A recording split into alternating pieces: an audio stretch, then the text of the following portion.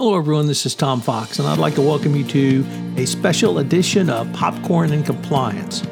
While we typically look at the movies, over this short podcast series, Megan Dougherty, co-founder of One Stone Creative, and myself will take a look at The Falcon and the Winter Soldier. While not technically a movie, it's streaming on the Disney platform, so that's close enough. Over this series, we will take a look at the storylines, some of the cookies and other cool things. We'll describe the great action scenes from each episode, and then we'll take a look at issues raised by each episode. It's going to be a lot of fun. We will take things from the societal angle, from the social justice angle, from the MCU angle, and perhaps even from the compliance angle. But if you're an MCU fan or you're a compliance fan, I know you will enjoy. In this episode, Megan and I look at the first 3 episodes of Loki, which is currently streaming on the Disney platform. This podcast is a special production of the Compliance Podcast Network. Hello, everyone. This is Tom Fox, back again with Megan Dougherty, and we are back for another series on popcorn and compliance, and this time we're going to talk about Loki. This will be the first of 3 episodes we're going to take out today, and then we're going to be doing this weekly. So, Megan, welcome back to Popcorn and Compliance. Always a pleasure. I'm so happy to be here. And more knowledge about the Marvel Cinematic Universe and perhaps a few other topics. So we're going to hit it off with episode 1, Glorious Purpose. In this episode, Loki is arrested by the Time Variance Authority when he creates a new timeline after escaping from the Battle of New York with the Tesseract in 2012. The TVA resets the timeline, and this variant Loki stands trial in front of Judge Ravonna Renslayer for crimes against the sacred timeline. Loki blames the situation on the Avengers, who had traveled back in time into 2012, but Renslayer says their actions were meant to happen, unlike Loki's escape. Agent Mobius M. Mobius takes Loki to the Time Theater to review his past misdeeds and question his history of hurting people. He reveals that Loki, in his intended future, inadvertently causes the death of his adoptive mother, Frigga. And Loki attempts to escape, but gives up after realizing the TVA's power exceeds that of the Infinity Stones. He returns to the Time Theater and watches more future events, including his own death at the hands of Thanos. He then agrees to help Mobius hunt another Loki variant who has killed several TVA agents and stolen their time-setting charges. So, Megan, a lot to digest in this first episode. What were some of the cookies that you saw that intrigued you? Well, first of all, I was really happy with the way they dealt with the time travel logic. So I've been kind of wondering how they were going to frame the new Loki story in the context of, the rest of the Avengers movies that had kind of rounded out. And so I thought it was really clever that they used that escape moment, but then brought in this whole new organization that I don't think we've seen before in the MCU, the TVA, which I'm sure we'll be getting into a lot more. The other one that really got me was just what a delight to see Owen Wilson in the Marvel Cinematic Universe. What a treat that is. He was my favorite actor when I was a child, to the amusement of my parents. So it took me a little while to sort of orient myself to what was going on here and began to see the sketches of what they were doing. Mm-hmm. But I have to start with Mobius. And this is far too long ago to have hit your radar. But in the 1960s, there were 2 model makers. And the first one was Parker, and the second was called Mobius. And when I say model makers, I mean model makers of monsters. Frankenstein, Mummy, Dracula. And so when I heard Mobius, I immediately thought model maker. I'm sorry, it wasn't Parker, it was Revell. But Mobius was number 2. And so I had all the Mobius monster models. And in my adult childhood, I rebought all of those monster model kits, and I'm rebuilding them. So as my sister said, are you going to hang them from your ceiling again? But we haven't gotten that far yet. Well, I mean, that kind of makes sense just given the glorious 60s, 70s aesthetic of the entire Time Authority. How fabulous is it? All the wonderful analog technology and the colors. Oh, it was great. I really liked the little cartoon character. That was directly out of my high school and junior high education. But a couple of other things, that was actually Miss Minutes. So Miss Minutes was very cool. Witch Agatha made an appearance. And she makes an appearance through something called the nexus of all realities and the nexus being. The nexus of all realities is a unified continuum of the timeline. And a nexus being is very special and very rare who can travel between all of these timelines and not be a variant. So I thought that was a really interesting and obscure reference to Witch Agatha. And of course, that comes from WandaVision. But yes, the radness and coolness of the 60s aesthetics. I can't tell you how many office buildings I went into with my father or grandfather and looked just like that. So we're going to get to some gender fluidity in a later episode. But did you see that in episode 1?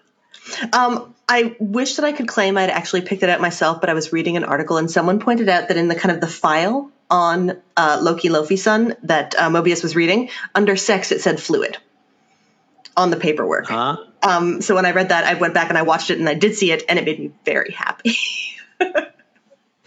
It's finally canon. I think it's in episode 3 where he actually talks about that. So we're going to explore that in a little greater detail, perhaps in episode 3. But so maybe there's some questions, and I think we have to start with where you started. I think which was the timeline and how they were able to use this timeline and this story around Loki.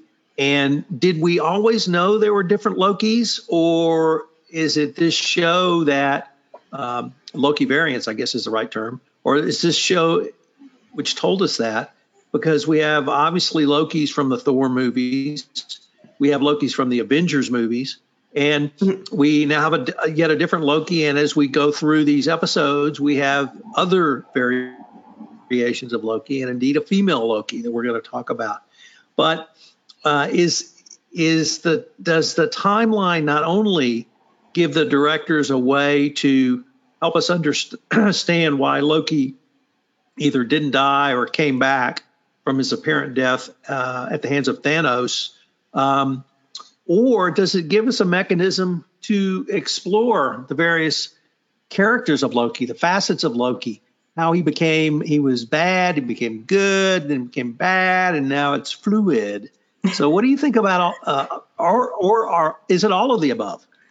I think it's a lot of the above, because I mean, the moment that kind of Loki's escape happened was back in 2012, The Avengers. He hadn't had all of that wonderful character development that made him so much more of a sympathetic person kind of by his death at the hands of Thanos. So we've got kind of the wants to be a god king Loki now starring in his own series and being confronted with all of these other versions of himself through the variants. So I think it's being set up to be really a mirror for self-reflection. And I mean, doing that for a god that is a shapeshifter is probably appropriate. But I feel like this is kind of newly introduced in this series, because we may learn that they might retcon, and how could they just retcon everything, the way he's behaved at different times by saying, oh no, it was a variant. But I think it kind of gives them a blank slate for the character to have a whole new arc of development in terms of, is he going to become sympathetic? I think so. But the ways they want to do that and the relationships he's going to have with both the external world, the Time Authority, and then basically himself in the form of other variants. When I first was introduced to Loki, I guess in Thor, the first Thor movie, Loki to me is the trickster. He's the god in Norse mythology. He's the trickster in American Indian mythology. There's always a trickster, sometimes a wolf, sometimes a fox, never a bear. And so I always thought of Loki as the trickster. In this movie, he seemed to be almost introduced as a fraudster because he hurt people. And a trickster typically doesn't hurt people intentionally, although they often do just by the way they act and caring only about themselves. But but I saw a little bit darker Loki in this one. Did that resonate with you in any way, or have you always seen Loki as darker? Not so much darker as operating on a different morality than I would be. So the nearest equality, I mean, a god would have no real sympathy for a human any more than you and I might have for ants, right? Like there'd be no logic to that. It reminds me of, kind of like Irish stories of fairies who will do things that are absolutely abominable to humans, and they're just like, it's fine in fairy. Like, this is what we do. This is just how it is. It's fine. You're just a little mortal. Don't worry about it. And I kind of always saw it in the same light. But I agree that they are trying to make him, like, that whole arc towards confess whether or not you like or don't like hurting people. That was a kind of tender moment. And I think you just going to show that he does have empathy. Maybe from spending all his time hanging out with humans. Yeah, you can't take me down the rabbit trail of fairies because I've been in love with Tinkerbell all my life. So we're going to have to stop that discussion now. But let's now move to the timekeepers, the Time Variance Authority. I saw a lot of Star Trek TNG in that. And perhaps it's a ubiquitous or universal story, but what did you think about the timekeepers? Are they these immortal gods? Is it just an AI up there? Did Skynet become self-aware? Or is there something else going on? I went right to Doctor Who. And it was the Time Lords, and it was Gallifrey, and that, as we'll talk about in upcoming episodes, like they lean on Doctor Who really hard. But kind of with the underlying authority, I definitely did see a comparison to Star Trek, the TNG. Like all of the temporal authority in Star Trek are just like, they're hilariously dry people who care only about paperwork. And I thought there was a lot of that. And I kind of like that as a motif for all of time travel authority in any fictional universe, is like, no, the people who are in charge of time travel paperwork are really boring and they don't like you. And I thought that was great. What were your thoughts on it? Very buttoned up and very stickler. I thought of the Star Trek TNG movie, the second movie, First Contact, where at the end, one of those extremely buttoned up temporal police shows up and worries about the violation of the Prime Temporal Directive, which was the first time we heard about that in Star Trek. It's not just a Prime Directive, but a Prime Temporal Directive. And I've always been fascinated with movies where, there's a loop back that you meet your younger self, or you meet your grandfather, or, you meet your father, and what happens if your father, Marty McFly dies. So that's always been interesting. But I guess I was focused really on the keepers, not the Minutemen that we saw, who are buttoned up. Mobius being a great example. But who are the timekeepers? Are they beings? Are they gods? Is it an AI? Is it something? I assume we'll know. But so I was really trying to think through who could be so powerful that they could kind of outperform Loki and create a structure that could keep him in check. Did you think anything about the timekeepers? Well, one of my first questions was, do they still exist? Because all this kind of setup of the rigid rules, the many departments, no actual input from the timekeepers, just the stories and the honor and the myth and all of the legend. That's like when, it's the puppet, the puppet gods. So they are now just a symbol, and there's someone else in charge pulling the strings. That was one of my theories. Otherwise, in the universe we're dealing with, are master of time space lizards that strange? Maybe not. That could be real. But are they good? Is the next question. If they do exist, are they good? Are they well intentioned? So one of the Infinity Stones is time. How do the timekeepers kind of overrule the Infinity Stones if the Infinity Stones are the greatest power in the universe? I think it's episode 2 that we really have to confront the Infinity Stones. But some of the guys use them as paperweights. You raised a really good question about my favorite character in the Marvel Cinematic Universe, and that's Doctor Strange. Mm-hmm. And so why don't you give us the setup for your setup and how you think Doctor Strange may actually play into all of this?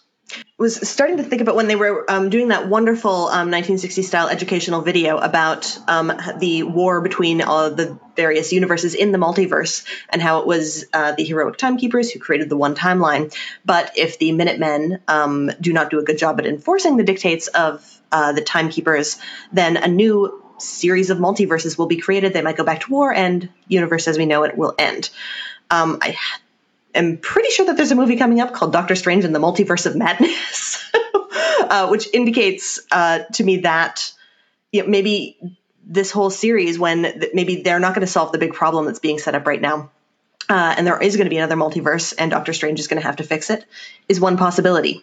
The other, just to your point about the Infinity Stones, is we learned in Infinity War that it was implied in Infinity War that it was a time stone that causes a variant like that. You kind of have to have a time stone to have enough power to get off this main timeline.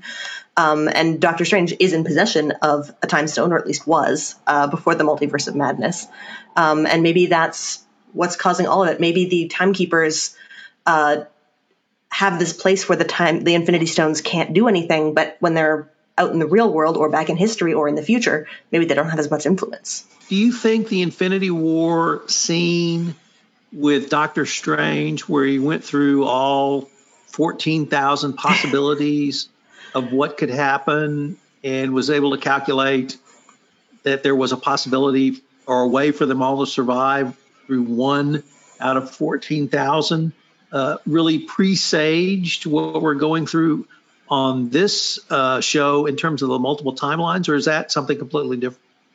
It very much could be. I was thinking more about when Professor Hulk was going to fetch the time stone from the teacher.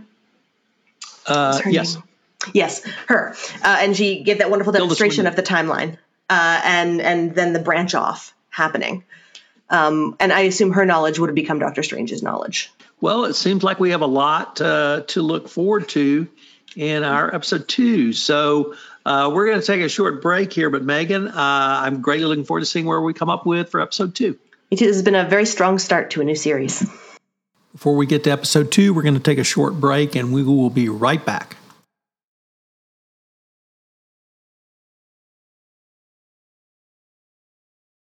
Now we're going to take up episode 2, Variant. In this episode, Loki joins the TVA mission to a site of an attack by the Variant in Oshkosh, Wisconsin. But it derails it by stalling and attempting to bargain his way into meeting the timekeepers who created the TVA and the sacred timeline. Renslayer objects to his involvement, but Mobius convinces her to give Loki another chance. After researching TVA files, Loki theorizes that the Variant is hiding near apoplectic or apopolic events throughout the timeline where the Variant's actions do not affect the timeline. Loki and Mobius confirm the possibility by visiting Pompeii in 79 AD before deducing that the Variant is hiding during a hurricane in 2050 Alabama. Lucky them. Loki, Mobius, and the TVA agents are ambushed there by the Variant, who possesses the bodies of several locals and TVA agent Hunter B-15. The Variant reveals herself to be a female incarnation of Loki, confusing us even more, but rejects his offer to overthrow the timekeepers together. She sends the stolen activated reset charges to various points along the sacred timeline. The charges activate, creating numerous new branched timelines and throwing the TVA into disarray. She teleports away, and Loki follows her. So Megan, that's the outline. Mm-hmm. What cool stuff or cookies did you see in all of that? I was just having a moment of extreme joy watching at different points and together both Mobius and Loki being complete and utter nerds.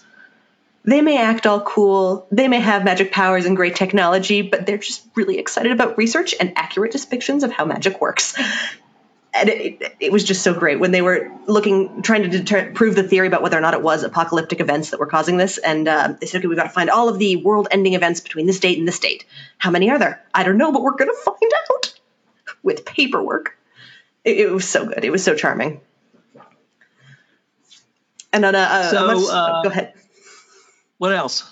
I was going to say, I loved when they did get to Alabama, where this hurricane was happening, and it felt like I was watching Twister again. When you've got this wonderful big screen full of a nice happy view, and then this monster, the storm comes and eats it from behind. There's a lot of great '90s references here. Storm part, the hurricane part. It turned out for about 100 years of apocalyptic events in Loki were all climate disasters. And I thought that was very interesting that Good point. the directors or the screenwriters realized that will be the next series of disasters. And I say that as we're at the end of a pandemic. And the middle of a drought. Pandemic. Yeah, in over 100 years. So people need to wake up. Climate change is real. And look what will happen to you in the future.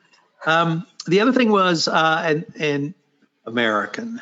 The TVA police are called Minutemen, and that comes straight out of American history. And that's a nice nod to a part of our history that most of us agree with. That was a good thing right now. And coming up on July 4th, but nice nod to Minutemen in New England who helped us fight the British.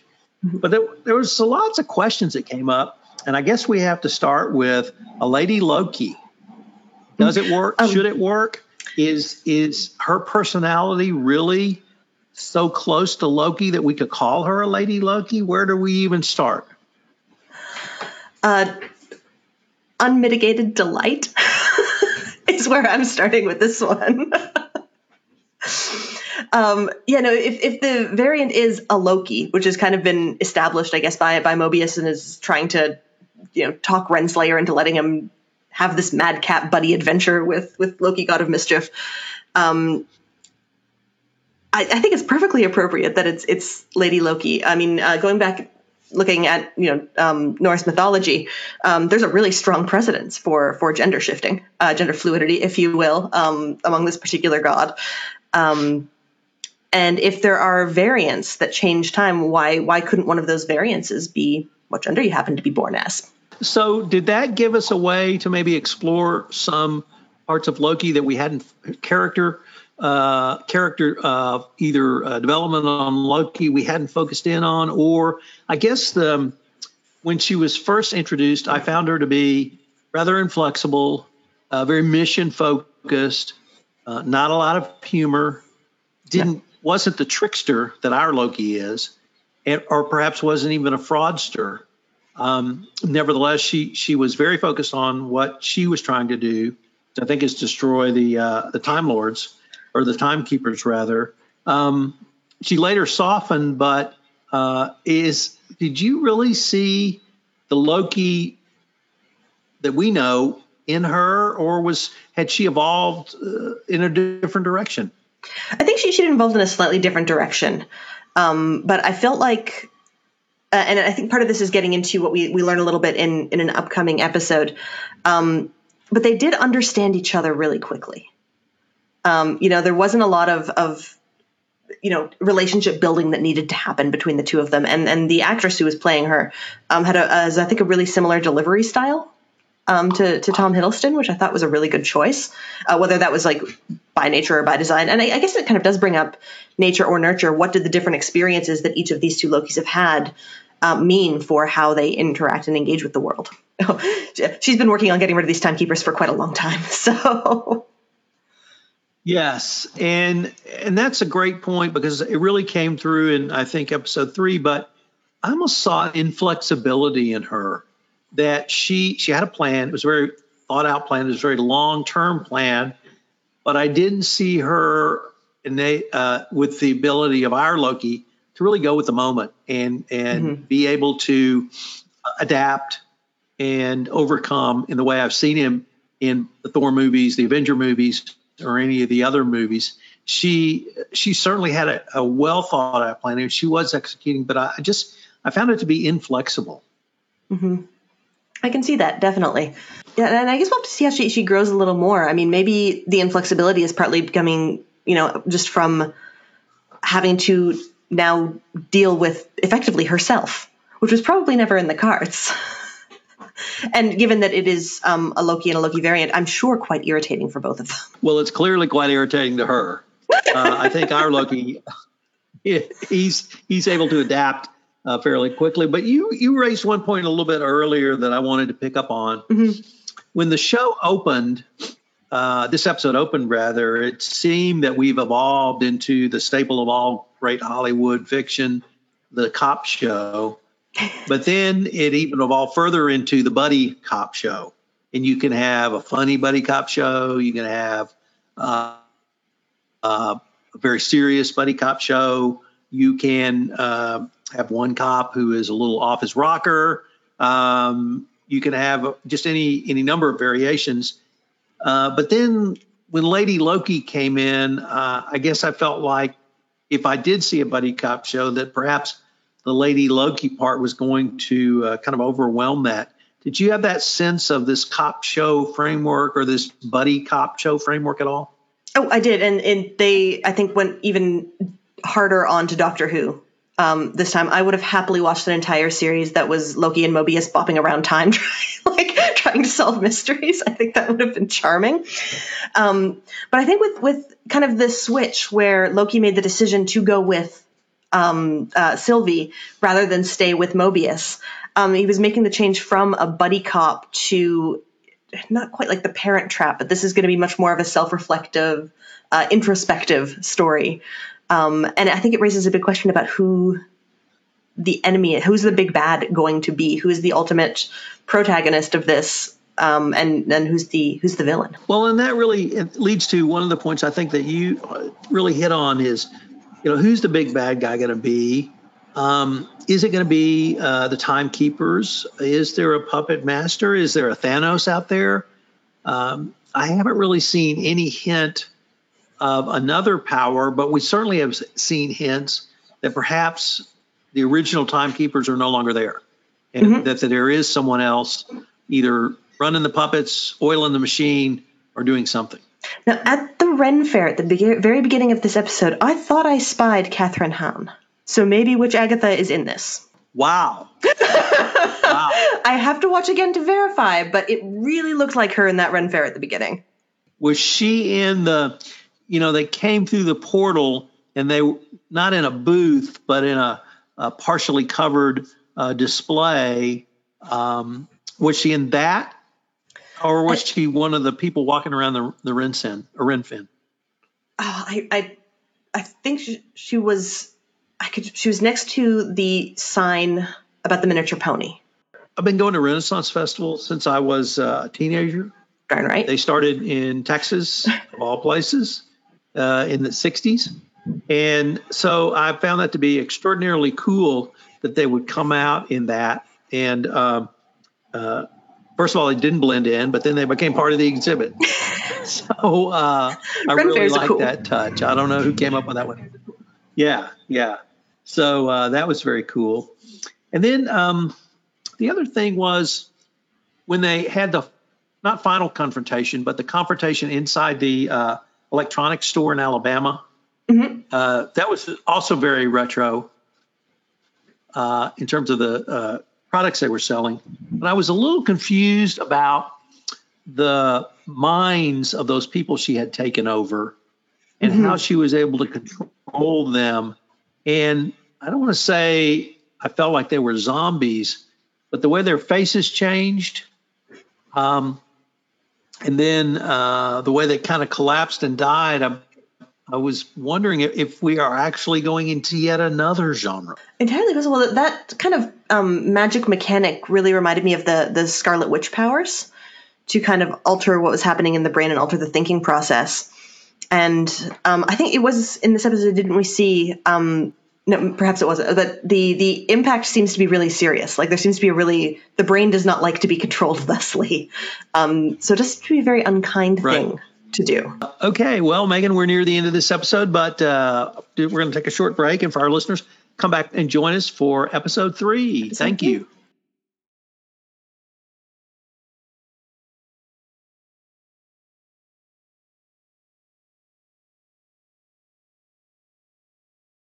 Hello, everyone. We're back again for episode 3, Lamentus. In this episode, Loki follows the variant who goes by Sylvie to the TVA. Sylvie attempts to visit the timekeepers while Loki tries to apprehend her.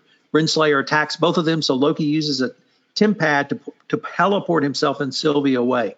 They arrive in 2017 Lamentus 1, a moon that is soon to be crushed by the planet Lamentus. Love that name. But both cannot escape due to the Timpad having run out of power. They agree to work together because Loki has magically hidden the Timpad while only Sylvie knows how to recharge it. They sneak aboard a train, a lot to say about that train, which is bound for the Ark, an evacuation spaceship. Not a lot of symbolism there.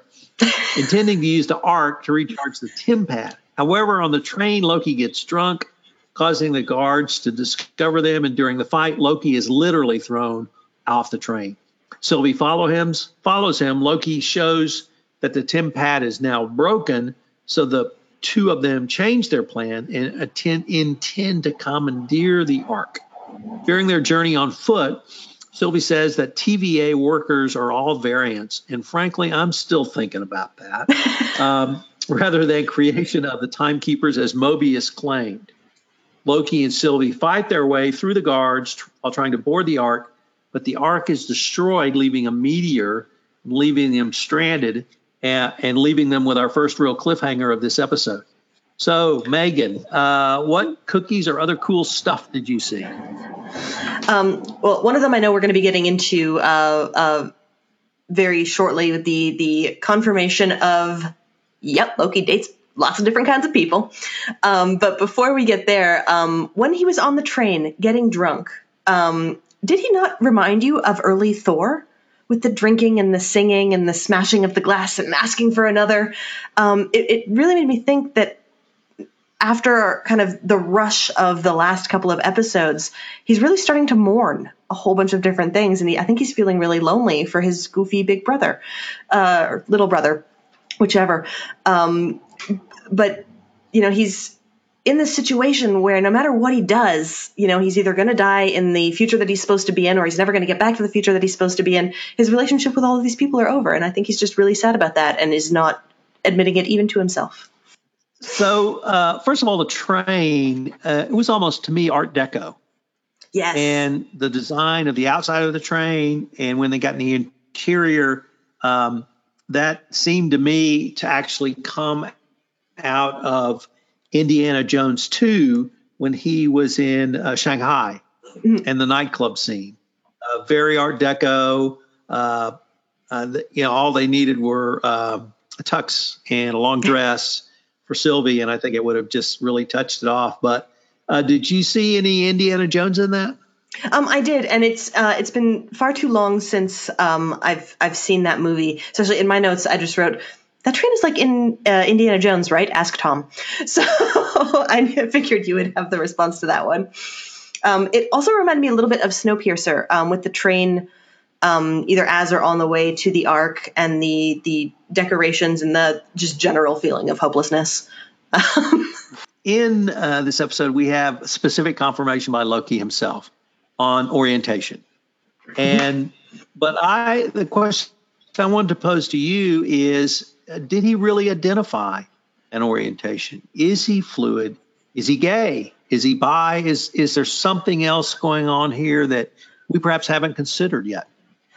I mean, by strictly what was in the show and what was presented, I'd say probably gender fluid and bisexual. But I mean, the answer could probably be yes to all of the above, maybe pansexual, just being into everything. Just yay for some representation after a lot of movies. So I think in answer to your question, yes. At first I thought, I kind of had the same feeling I did in the latest Star Trek, where Ensign Sulu was explicitly presented as gay, as a homage to George Takei, who played the character in the 60s when he was not gay. And I tried to think back to movies where Loki's been in, and I really didn't see any hint of that in the movies. But then I reflected on perhaps the underlying name and theme of Loki, which is the trickster. And in Norse mythology, the trickster can morph. And so if he can morph in shape, why can't he morph in orientation? Well, absolutely, And why not? I mean, he's the mother of a six-legged horse. The more I thought about it, the more I found him consistent with that trickster personality. That it really he can be what he wants to be, but he can also be what suits him in the moment. And sometimes he may want to be that way, and sometimes it may suit him to be that way. But the other thing, the presentation that struck me, Megan, was that there was no presentation. It was just here. And I want to say it was a throwaway line, but it was just in conversation, no big deal, just a discussion. And can I have the salt, please? And that's such a nice way to see it dealt with. It really, because it doesn't have to be a huge big thing, especially anymore. And I think, looking at his history within the movies and the MCU, I don't think he's ever had a real love interest of any kind.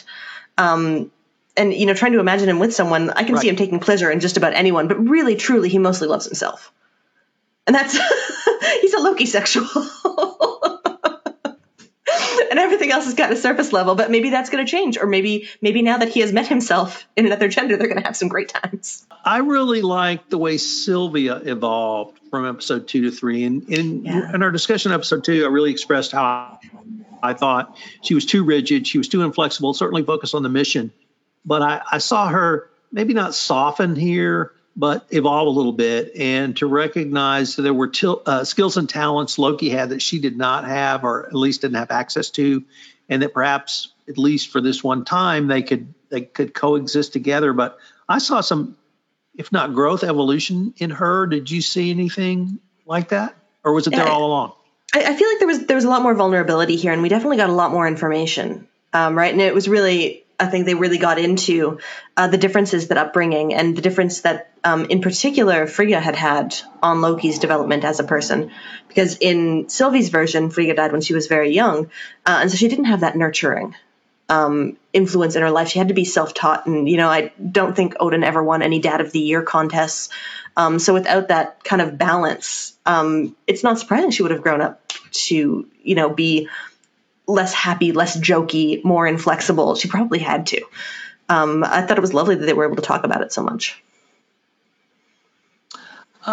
We saw Loki do something we have not ever seen him do before. Right. And there was a wall about to collapse on them. And through telekinetic power, he protected he and Sylvie. So query, why hadn't he done that before? Does the Force live within Loki? Is this consistent with the variant that we're seeing now, not the Loki of the Marvel movies, who perhaps didn't have this power, but this one does? And Oris is being around Sylvie, this timeline or this travel, somehow opening him up or his mind up to new possibilities that he hadn't considered. Ooh, I like that last idea. Because, I had no idea why that was able to happen when it really seemed like it hadn't happened before. But I think that idea of, them being together, kind of combining metaphorically their powers or functionally their powers and trying things that you hadn't before, I think that's a really plausible explanation for why that was able to happen. I mean, I guess they're not strong enough to move the moon, but... Maybe one day.